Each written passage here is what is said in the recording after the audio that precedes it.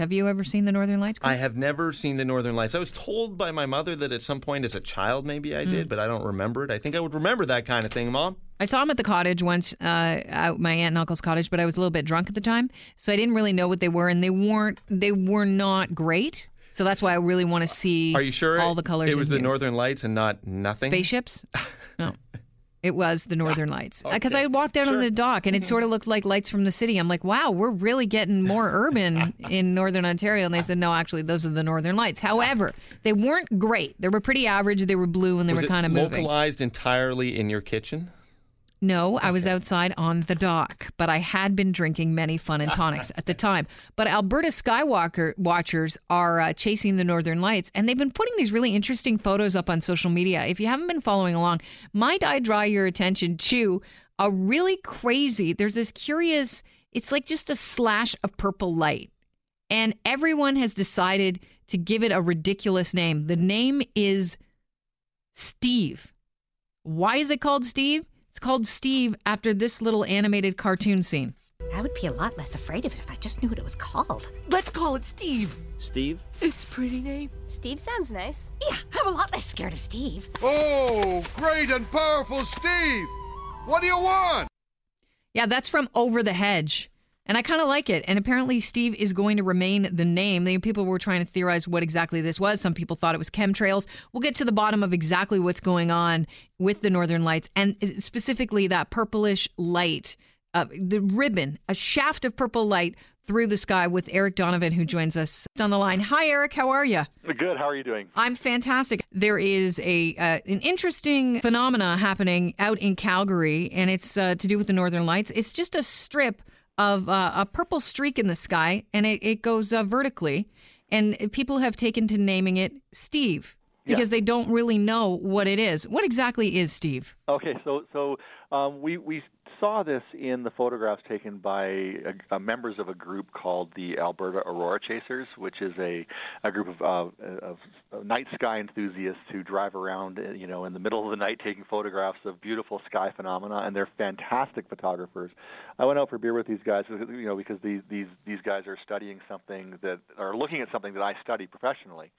And they showed me a picture of this thing that they were calling the proton arc, and for reasons that I don't really can't go into in any great depth here, I could tell immediately that it wasn't proton aurora. They were calling this thing the wrong thing, and so I said, I don't know what that is, but it's not the proton aurora. And so first of all, we kind of kicked around the idea that they shouldn't call it something with a physical meaning that where the physics isn't right. And so they were referring to this children's story Over the Hedge, and something these animals were afraid of, and they called this thing they didn't know what it was Steve. So they decided to call it Steve, which is kind of a whimsical thing. And now that name has caught on, and everybody's calling it that. And what it is a very narrow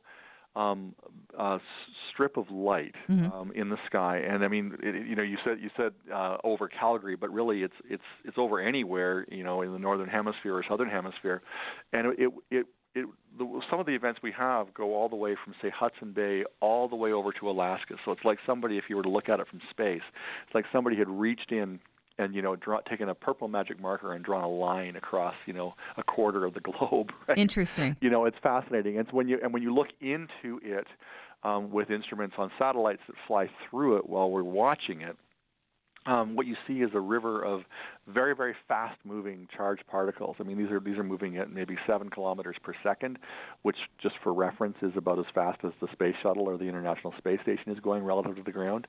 And also, it's very, very hot. And so when you're in the region where it's glowing, the gas might be 6,000 degrees Celsius, which is, again, for reference, hotter than the Earth's core. Right, so when it's happening, it's quite possibly the hottest place on the planet, right? Which is kind of interesting, also. And so now what we're doing is so first of all, people were thinking this was regular aurora. In fact, I'd seen the phenomena before. I'd used images of it in some talks I gave at some meetings. Just grab something off the web and show a picture of an auroral arc. But it turns out that I was wrong, and these are not auroral arcs in the traditional sense, and this is happening equatorward or south of where the normal aurora is. And that's the part that's really interesting for us, is trying to figure out what's causing this river of fast-moving gas at this altitude, and what's exactly causing the luminosity. And that's what we're kind of digging into right now. You're killing me. You don't know what it is yet. So this is science, right? You know, so I know. Yeah. Okay, I know, but the problem is other people know too, and they don't say the same thing as me. Okay, so what do you think it is? You think it's a gas? So I think what's happening. I think what's happening is something much further out in space, out where geosynchronous satellites are. I mean, you know, out past the radiation belts. That there's a region of space we call the magnetosphere, and I believe what's happening is something is mechanically forcing gas out there to move, and then that motion is generating electric fields, which down in the Earth's atmosphere are causing this gas to move very fast. Okay, now I'm a lightweight here, and I'm no physicist, but when you say mechanically, that would imply man-made, some sort of mechanism, something. No. What is it? Because I know other people are listening in their cars going, what's happening? What's happening is the solar wind, which is the so the sun's outer atmosphere we call the corona, and that's what you see when there's a solar eclipse, right? That kind of that halo around the sun. That's the sun's atmosphere, and the sun's atmosphere is so hot that it's constantly expanding out through space. So any particles in the sun's atmosphere just blow out through the solar system, right? And so we call that the solar wind. And the solar wind is what makes comet tails, for instance. And the solar wind also takes the Earth's magnetic field and turns the Earth's magnetic field into something that looks a bit like a comet. So it's compressed on the day side and stretched out to very great distances on the night side. We call that the magnetosphere. Okay? The solar wind is very dynamic, and so it's always pushing and pulling on the magnetosphere. And that's what I mean by mechanical. I mean this is a natural phenomenon. It's like waves breaking something. That's mechanical, right? You know, is what I mean. And so, how do you prove something like that? I mean, is that why we still can't definitively say what it is, even though you think you know what it is? Yeah. So what we're doing right now is we're collecting events.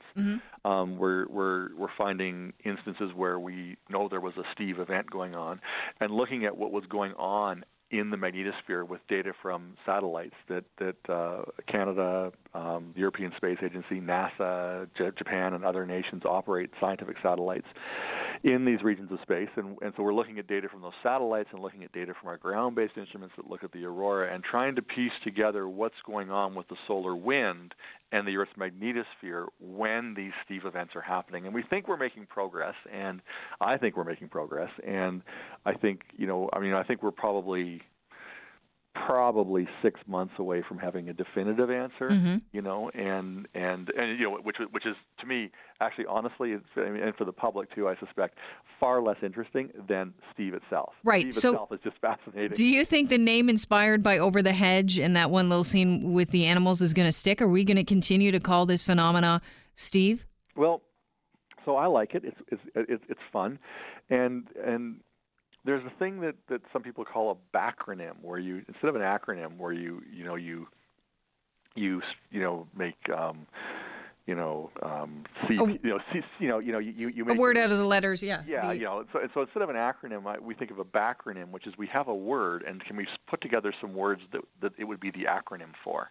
And it turns out I gave a talk in San Francisco in December. About this, and I said, so Steve, I think, is the name. I just wish I had the words to go with this acronym. And then somebody in the audience, a friend of mine from Minnesota, stood up in the audience and he said, I know. He said sudden thermal emission through a velocity enhancement. So Steve, and that's actually what this thing is.